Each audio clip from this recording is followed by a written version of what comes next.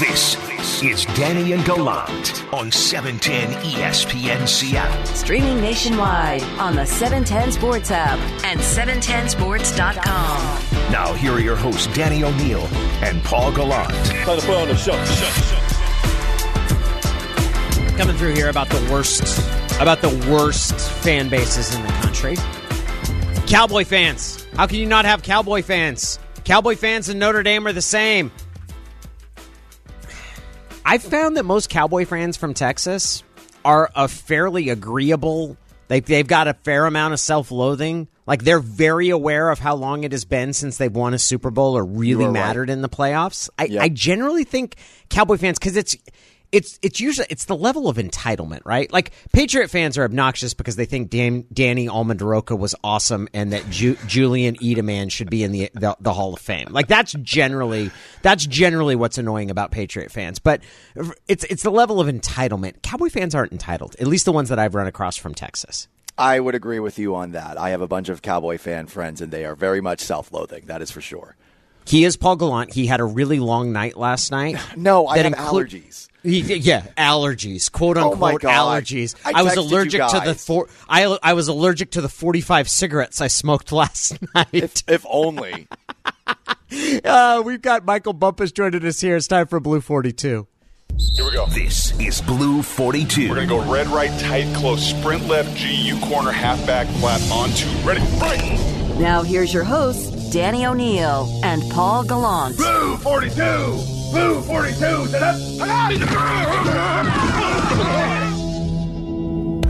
Speaking of bad fans, Michael Bumpus, the Dodgers, rough week. Oh, goodness gracious. So embarrassing. The messed up part is I'm used to it, though. Like, we grew up with stuff like that happening at Dodger Stadium, unfortunately. So, yeah, rough. Usually it's San Francisco fans, though. Like, that's usually where the problems occur, because you got Giant fans and Dodger fans. It's weird because I don't identify either of those fan bases as being particularly prone to violence, yet you put them together and they brawl. You just ain't been to enough Dodger games. Yeah. it always goes down. In the outfield, man. Crowd. In the outfield, it goes down. In the parking lot, it goes down. Like, you go with people. After the game, you just grab your stuff and dip. Don't hang out. No kidding. Yeah. I always think of them as the crowd that shows up in the third inning and leaves in the seventh.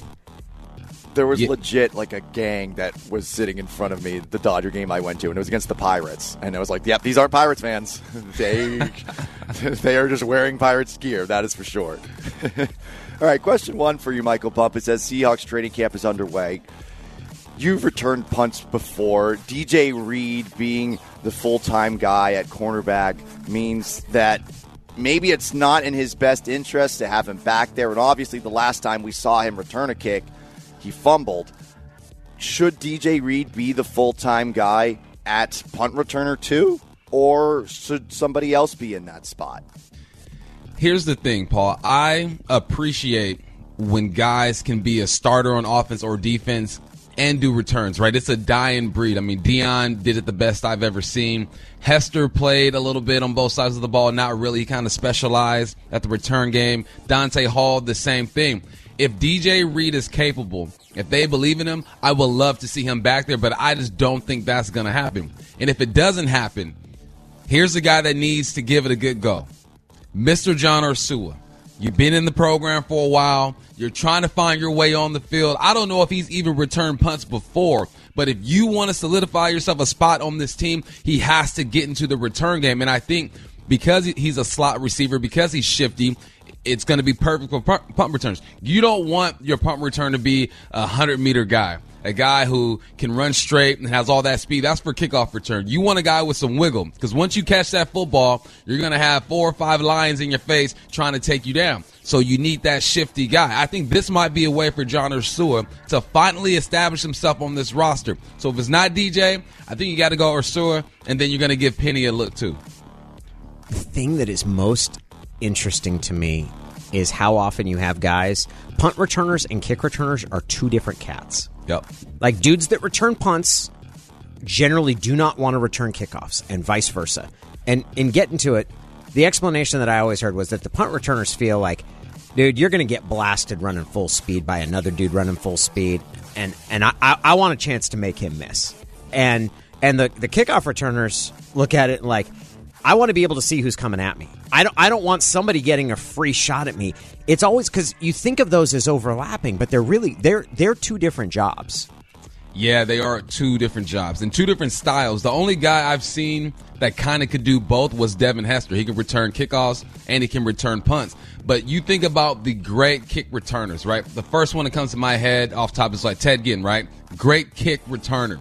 Long, big strides, about 6'3". And then you think about the great punt returners. First guy that pops in my head, Dante Hall, the smallest guy out there, shifty, making a move. It's just different styles.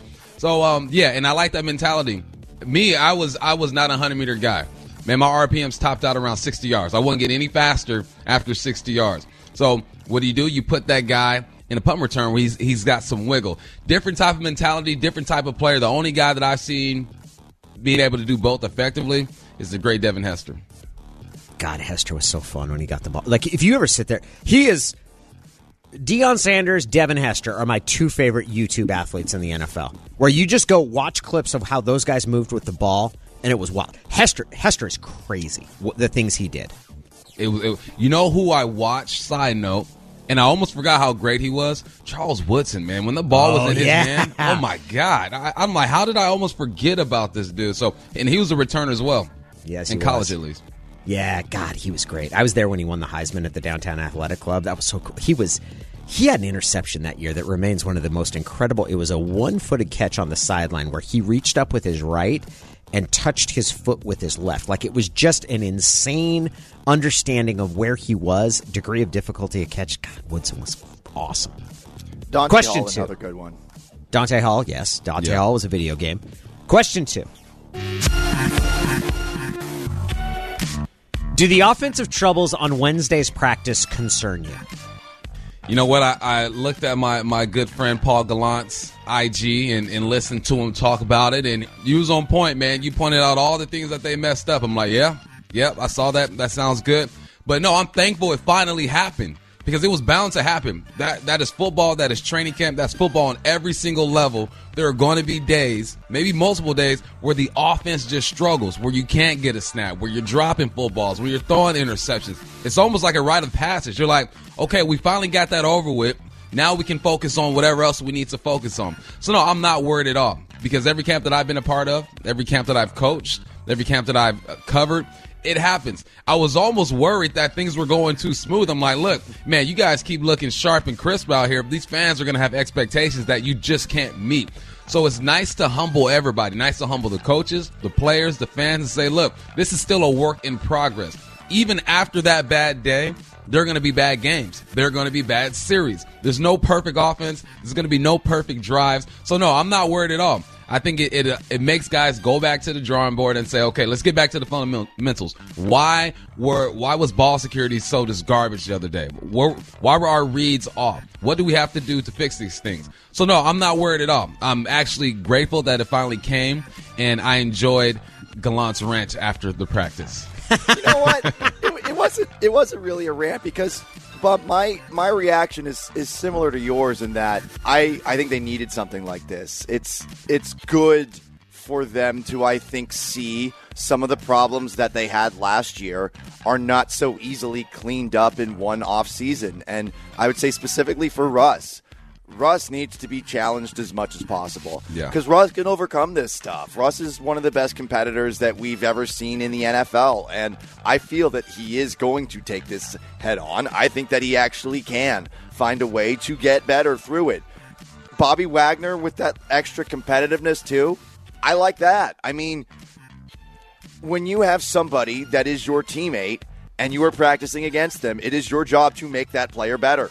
If you are going to be practicing against him. I liked that challenge, and I think that you have to hold other players accountable. That's one of the great parts about football. It's a team sport, and it's not just coaches that are trying to get you up to a certain level. It's players, too.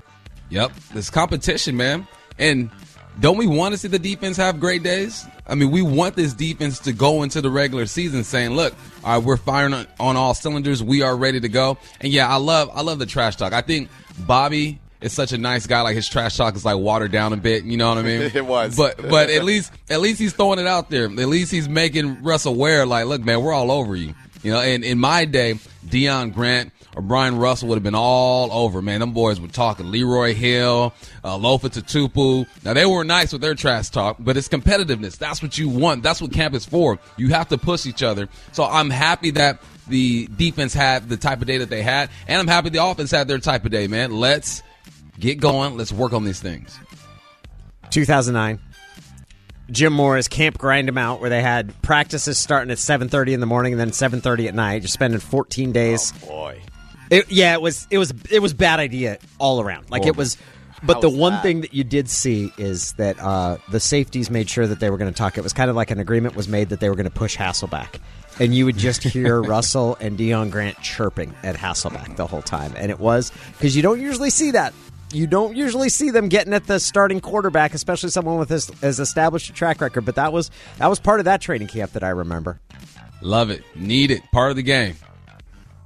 Question 3. One of the things that Bump has stood out to me the most at training camp is, I would just say, the comparison between Chris Carson and Rashad Penny. And I think Penny's still shaking off some of the cobwebs, but Chris Carson, and I think it was in Tuesday's practice, goodness gracious, he looked filthy. I mean, he was juking back and forth. He was doing all the things that we expect out of Chris Carson. And it looks like he's 100% healthy, which last year wasn't the case. He had the knee sprain. He had the foot injury. They didn't use him that much last year. So I actually went back and I compared the amount of snaps that Chris Carson got and the amount of times that he had the ball either thrown to him with a target or he had it handed off to him. And if you compare him to some of the other best running backs in the game, he's behind all of them. Snap percentage, he only played on 38% of snaps last season for the Seahawks, and this is in the games he was available, not counting the games where he was injured. And on top of that, he was getting the ball about 15 and a half times a game. Are they going to give him the ball more this year, or do you think that they're really going to try to split things between Chris Carson and Rashad Penny? Because they certainly have talked about Rashad Penny a whole lot over the last couple of days. I think they will give him the ball more this year, and I think they have to. There's no knock on Rashad Penny. I think he's a solid number 2. But in my opinion, Chris Carson is a top 5 running back in the NFL. And for what Shane Waldron wants to do with that zone look and influencing these linebackers and these safeties to kind of bite down, 32 is really going to establish that. He's the guy who's going to get downhill. He's the guy who's going to break tackles right now and make you pay for trying to come up and wrap him up. I don't see Rashad Penny kind of instilling that fear in the defense right now. Can he get there? Eventually, we will see. He has to be healthy. He just hasn't been healthy. But what we do know is that when 32 gets the ball, man, he can get hit in the backfield. He's still going to fall forward at least 3 yards at minimum. You know, that's just what he does. So I think they will feed him the ball. I don't think he's going to be a guy who's going to get as much touches as Derrick Henry or Ezekiel Elliott. He just doesn't need to. And I think that because of the weapons and offense that is going to be installed, he doesn't have to. He becomes a like a distraction. You know, he's an illusion now. You think he's going to get the ball, but now you got that jet sweep, boom, you got that deep cross over the middle. So he will touch the ball a bit more, but there's no need for him to touch that rock. Ezekiel Elliott 69% of the time, Derrick Henry 66% of the time. I just don't think there's a need for that. Man, when I looked at Paul's chart that he put together, and that is Blue 42, our training camp coverage is brought to you by Precor Home Fitness. Paul put together a chart, and basically, Paul, you looked at the top 10 running backs.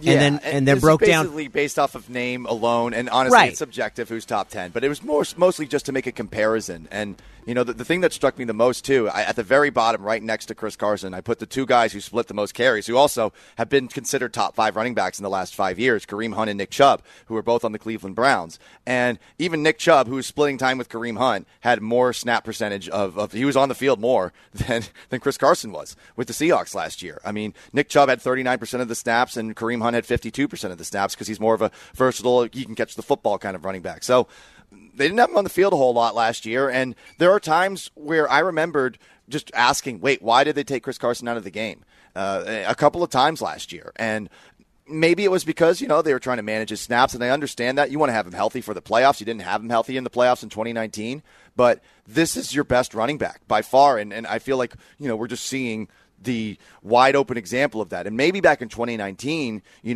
Rashad Penny was healthy, maybe you actually had a case to say, hey, this guy Penny, he's not that far off talent-wise when it comes to Carson. But at least right now, based off of what I've seen at training camp, I feel like it's very clear that Carson is the number one guy. And I don't know if I want to, have him on the field, as you were saying, Bump, like 70% of the time or 66% of the time, like with Elliott and Henry. But I still want to have him on the field a lot, that's for sure. It's good for business, too, not having Carson out there. We know that he gets banged up from time to time. All running backs do just because of the position, but I think it's good for business. I said that Rashad Penny is a solid number 2. Alex Collins is right on him, too, man. Yeah. I mean, it's not even guaranteed that Penny's going to have that spot. So the more guys you can have in rotation at that RB spot, I think the better. But when it comes down to winning a game or closing a game out, we know who's going to be out there on the field. Now, if it's a situation where it's 3rd and 15, 3rd and long, you don't have a play for this, you're just trying to move field position, you know you're going to punt that thing, go ahead and put Penny in there. Go ahead and put Collins in there if he makes the squad. That's the thing about football. Situations kind of dictate where guys kind of fit into their roles. And with Carson, he is we really have a chance to move the chains type dude. Now, if there's no chance to move the chains or percentages say that you're probably going to punt the rock, then you put somebody else in there. The thing that was puzzling to me, or that made me scratch my head when I saw Paul's chart and showing that his usage, both in terms of the percentage of snaps on the field, the touches he got per game when he was out there, was lower than the other guys that you would identify as top running backs in the league, was that Pete, I thought pretty clearly after the season, felt we didn't run the ball effectively enough in the second half of the year. That I thought that Pete pretty clearly in spelling out that, hey, they started keeping 2 safeties back to prevent us from throwing deep. And we should have been able to hammer the hell out of them with our run game when they did that and make them bring that second safety up. And I think Pete was pretty clearly disappointed with that. And then you look at the numbers and you're like, well, did they try enough? Like, that was the question I had, is you had Carson. Did you try enough to run it? Was it maybe not even so much effectiveness as opportunities that maybe Pete came away from it feeling like, for whatever reason, we didn't use this guy enough, and when I wanted us to rely on the run game more than we had, we just didn't do it, and some of that was opportunities. It's the flow of the game, right? You kind of feel when you need to run the ball. You don't need to look at stats and say, okay, he's only touched the ball this many times. Like, the average fan can feel it. Like, Chris Carson hasn't touched the ball enough. The passing game isn't working. So how do you counter that? You get the run going. And again, you mentioned Pete Carroll talking about when it came time to run the football, they didn't do it. Situations. There's situations that just say, look, it's time to run the ball. I don't care if the defense knows you're going to run the football. Let's just line up and do it, because you have to keep them honest. You become one-dimensional. You become predictable. Then you start getting turnovers, and your offense starts to stall, kind of like what we saw at the end of the season. When a defense sees one running back versus another on the field, obviously there are certain running backs that they're going to look at, and based off of their keys during the week, they are going to say, hey, this is the guy that's generally in when it's a passing down. This is the guy that's generally in when he's going to get handoffs. When they see somebody that's not Chris Carson on the field, I'm really curious as to what they might be thinking, especially this year, Bump, where there's not a lot of proven guys behind him. And Rashad Penny, yes, he's had some good moments, for sure. I think in 2019 he was looking really good before he hurt his knee. I wonder how they will feel seeing other guys in there, because I know when Travis Homer gets handoffs, it's not always the best thing. And with DJ Dallas, still sort of remains to be seen what he can do as a running back. We've seen Alex Collins, but I think a lot of people have a lot of faith in Alex Collins based off of who he was a couple of years ago, too. So I'm curious, Bump, as to what you think the defense might see when it's not Chris Carson on the field. When 32's not in the game, they're thinking pass first, right? You look at the personnel, you look at down and distance, you look at what's the score, what quarter is it. I mean, there's a lot of things that they go through, right? Again, situation. But when 32's not in the game, they have to be thinking, okay, watch pass first. When 32 is in the game, that's the thing, too, is people sleep on his hands. I know he says he has the best hands on the team. Probably not. I'd probably give that to Lockett at this point. He makes a tough catch. But he's versatile. He can catch the rock as well. 32 is the one that kind of keeps you guessing because you know he can do a little bit of everything. But yeah, when other guys are on, or especially Travis Homer, when Travis Homer is out there, these guys got to be thinking pass just because the scouting report says he's great in pass protection. You know, he's not a guy that's going to run in between the tackles consistently at least and get you 3 or 4 yards.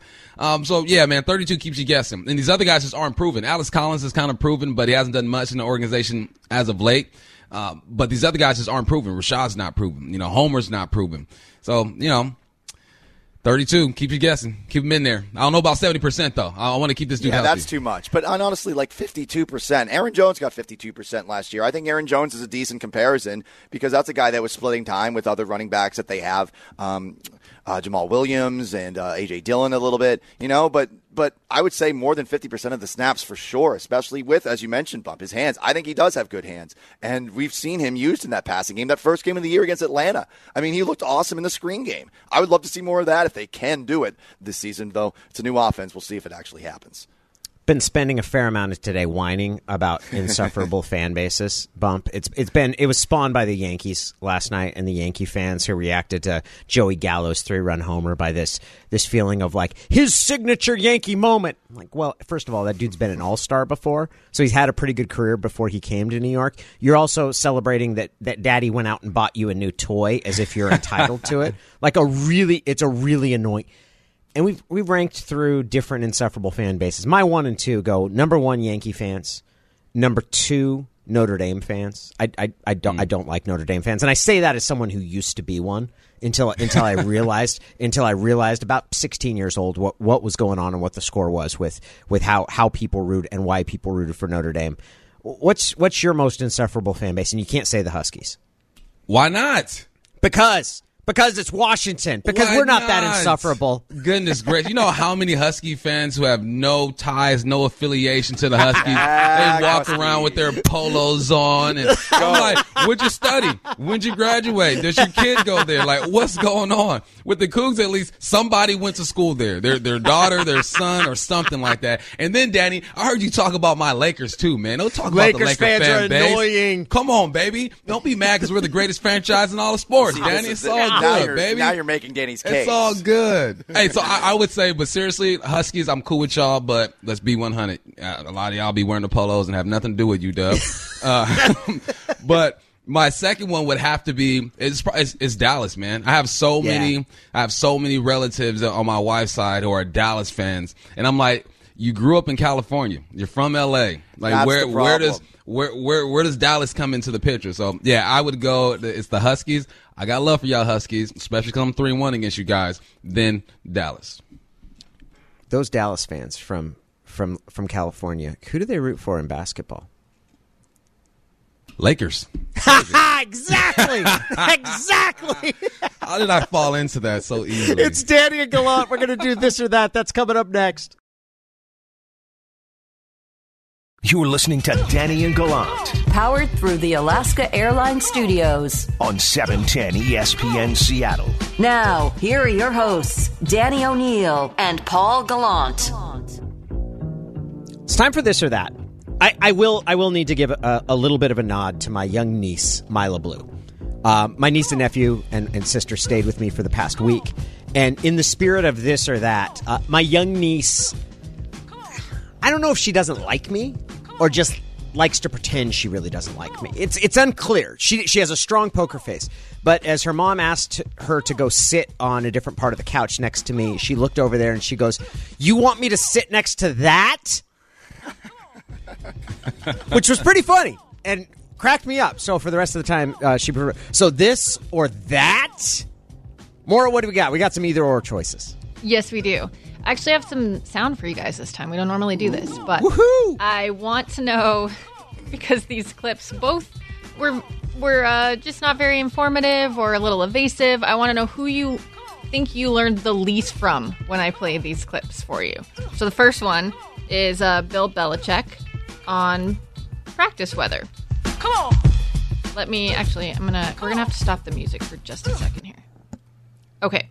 Looks like the field will be wet. If it rains, it rains. If it doesn't, it doesn't. If it's hot, it's hot. If it's not, then that's what it is. So That's your first option. It's vaguely philosophical. Then we have Russell Wilson with Aaron Levine on whether the offseason speculation surrounding him and possible trades were warranted. I think that, listen, I play professional sports, man. The reality is that things change, and all that. And I think that there's some calls going around this and that. And I think that the reality is that, I've always wanted to be here. God, I forgot how many times he said reality. I forgot how many times he said that. Oh, Who did you learn less from there, guys? I learned less from Russ. There's a philosophical point that Belichick is making, which is that the conditions will be what they will be, and we will deal with them. I have no idea what Russ was doing other than just tossing words together. He also explained weather. Rain is rain. It's got to be Russ, right? He says a lot and doesn't say anything at the same time. It's almost impressive how he dances around stuff sometimes. I'm like, man, whoever's your PR person, man, they got you locked in. Like, look, Russ, you're going to answer this question, but you're not going to answer it, okay? These are your go-to. But when I listen to Bill, it reminds me of DMX used to say in the song, when it rains, bleeps get wet. Just keeps it real simple. Do you think Russ already has public office for that evasive answer? Like, do you like automatically get a spot in government after something like that? Here's the thing. Politicians don't talk like that. Like, this is because I do think Russ might have political ambitions, and I think he could do it. You can't give that. That's what he provided was a nonsensical answer. I don't know if you can do that as a politician. He said, the reality is I play professional sports. Things change. There were calls going around. I always wanted to be here. What? Like, that doesn't make any sense at all. Like, that makes no sense at all. And I understand he's being deliberately vague, but I don't think you can do that as a politician. I don't think you can say nonsense. I mean, he kind of pleased everybody with that answer. So maybe he is a politician. He's like, look, always wants to be here. Yes, calls were being made. He hit all the main points and then jibber jabber in between. He might be a genius. And then just sprinkle reality a few times. Yeah. Reality. Oh, my gosh. Yeah, that was too much reality. All right, guys, I have a hot topic for you next. I know that this one is widely debated. I flew back from Colorado a couple days ago. I got to sit in an emergency exit row, which I love because I get more legroom. I'm a tall girl. But I got it. I didn't have anyone next to me because the lady next to me moved because you can't recline your seat there. That was a bigger deal to her. I don't ever recline my seat because I always feel like you end up in the lap of the person behind you, and I don't appreciate it. Are you guys recliners or non-recliners on an airplane? It depends on who's behind me.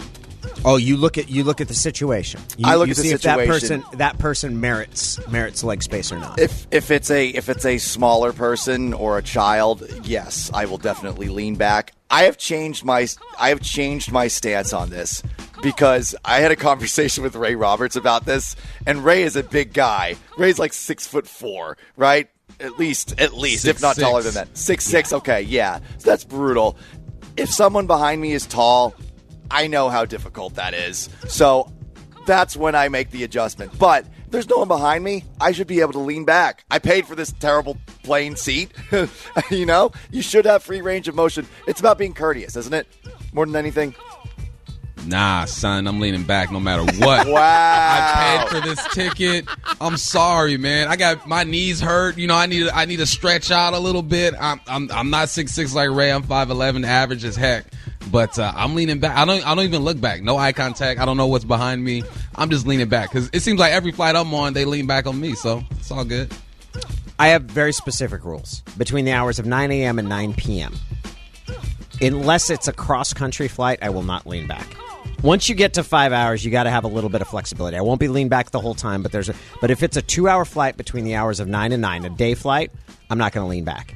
If it's at night, all bets are off, like the leaning back. And speaking of Ray Roberts, he performed it's the funniest thing I've ever seen on an airplane. We were flying back from Charlotte, I believe. That's where the return flight was from. I think it was after the 2016 playoff game. I think that's when it was, but I'm not sure of the date. But Ray was getting on, and Ray had a middle seat. And that flight was full, and he wasn't getting off that middle seat.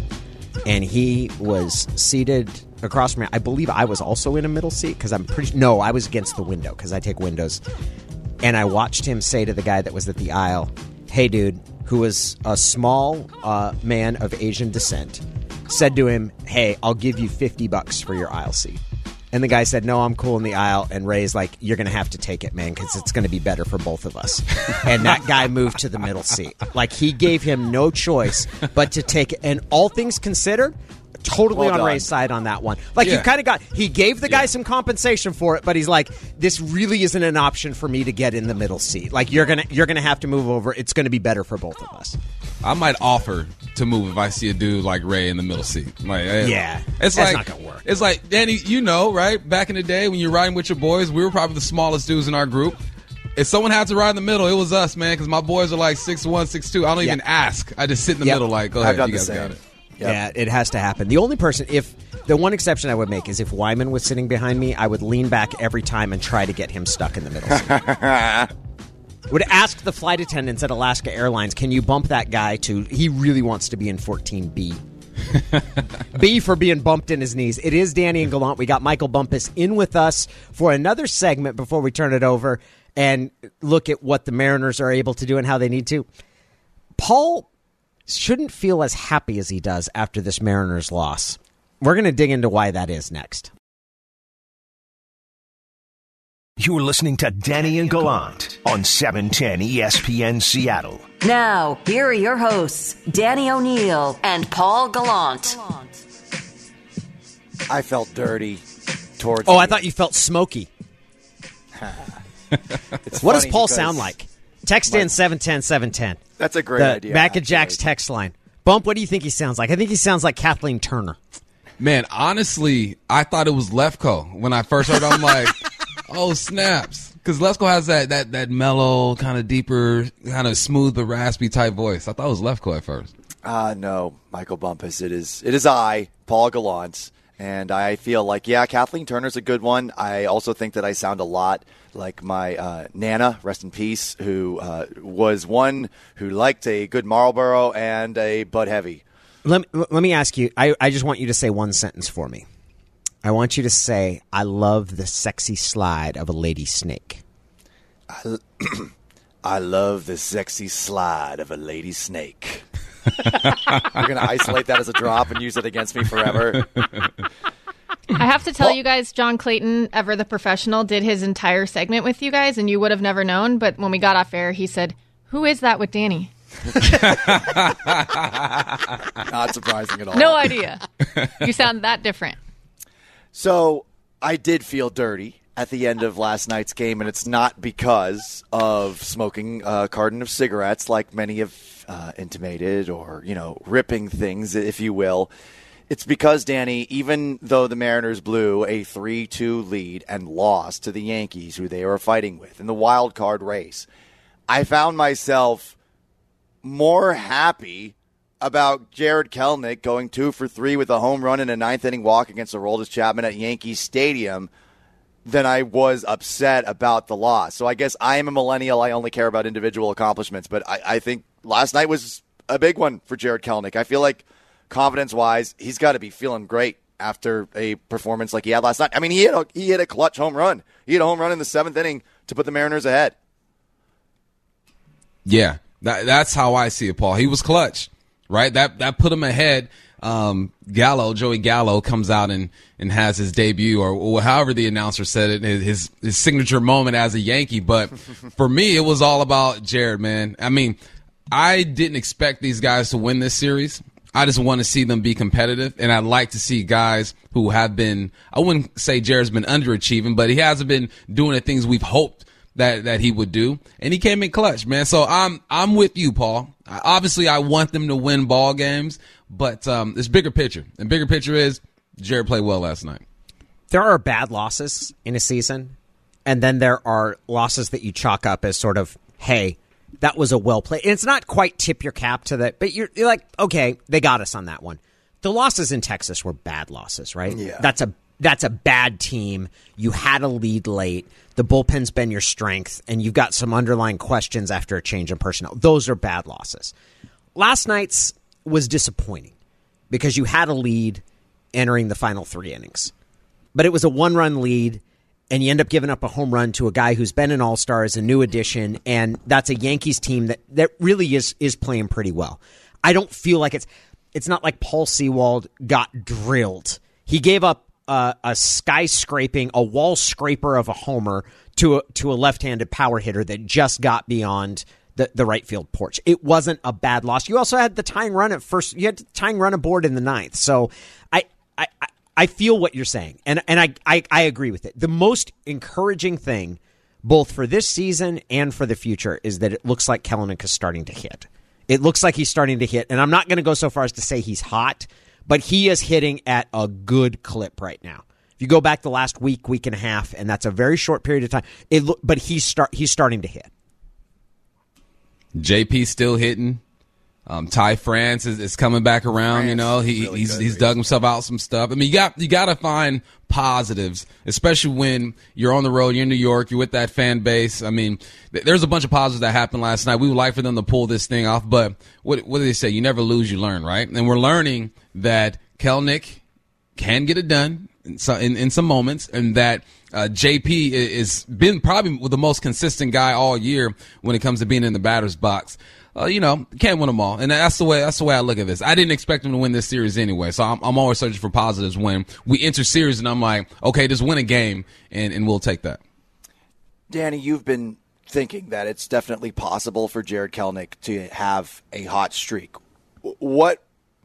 How much data, how much evidence do we need to know that he's in the midst of something like that? Because I don't think it's quite started yet, but he's definitely now hitting like a major league hitter, which is a marked improvement from where he was earlier.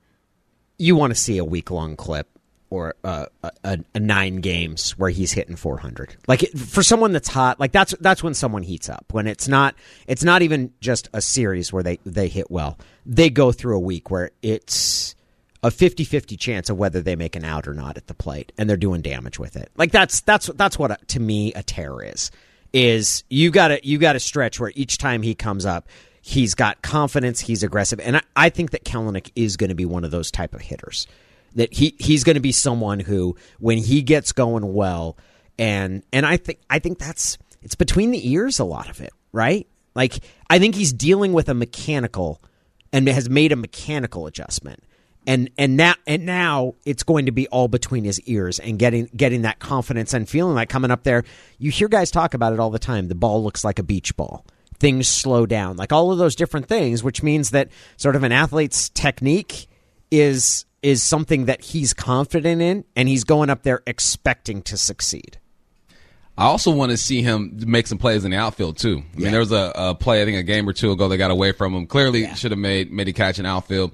And I think if he can get hot with his bat, and he can start making those Fraley type plays in the outfield, those Kyle Lewis type plays in the outfield, I mean, they help each other, right? Your confidence kind of transfers over to both sides. I would think, at least. Obviously, I'm not a baseball player, but as an athlete, you start doing one thing well, then you kind of ride that wave, and it starts to show up in other parts of your game. And that's what I'm hoping for this young man. We all know he has the talent, but we've also seen guys with talent who just don't put it together. So I'm just hoping he's slowly starting to put this thing together, and at the right time, too. These guys are legit in the wild card race, like legit. They're in it right now. They got to put some games together. They got to do some things that people don't expect. But for them to do that, you need guys like Kelenic to do his thing. Bump, doing something on a big stage, too, has to just give you a lot of confidence. And I know you've played in stadiums all across the country, but, I don't know whether it was in the Coliseum or something like that. There has to be a moment where you've sort of felt that same way. Like, look at what I am doing and where I'm doing it. Yeah, it matters. I would say mine was, we went to Auburn. We played in Auburn. And we're warming up, and I'm looking at these dudes. I'm like, they're so much better than us. They're bigger, faster, stronger. And I had like 7 catches for 80-something yards. Nothing crazy, but I had that moment on ESPN in Auburn, and I'm like, yeah, let's get it. I can play with anybody. So hopefully that's the same feeling that Kelenic has. Go, look, man, I'm on the big stage. I'm in New York. I'm in the Bronx. Are they still in the Bronx? Yeah, they are. Yeah. The Bronx Bombers. Yeah. Still in the Bronx. I'm doing my thing. So that has to play into his confidence for sure. Food for thought. If the Yankees are so rich, why don't they play in Manhattan? Good question. Real estate. Bronx is a cool spot. You can't hate on the Bronx. Like the Bronx, I'm headed up there tonight. I'm excited to go to the game. I'm going to be wearing an Edgar Martinez jersey. I'm going to be hollering my lungs out. We'll see. There we go. We'll see how that goes over. But no, the Bronx is a classic spot for a ballpark. But it could be in Manhattan if they were so fancy. You'd think they would have it there. Michael Bumpus, we always love it when you join us. You have yourself a wonderful weekend. You guys have a good one. Talk to you soon. It's Danny and Gallant. Yes, it's me. No, it's not Mama Fratelli from the Goonies. 710-710. What does Paul Gallant sound like on the Mac and Jack's Brewing Company text line? There's something that I saw in last night's game that I think is another reminder that the Kendall Graveman trade was a smart one. We'll talk about that and our feelings about Yankees fans next.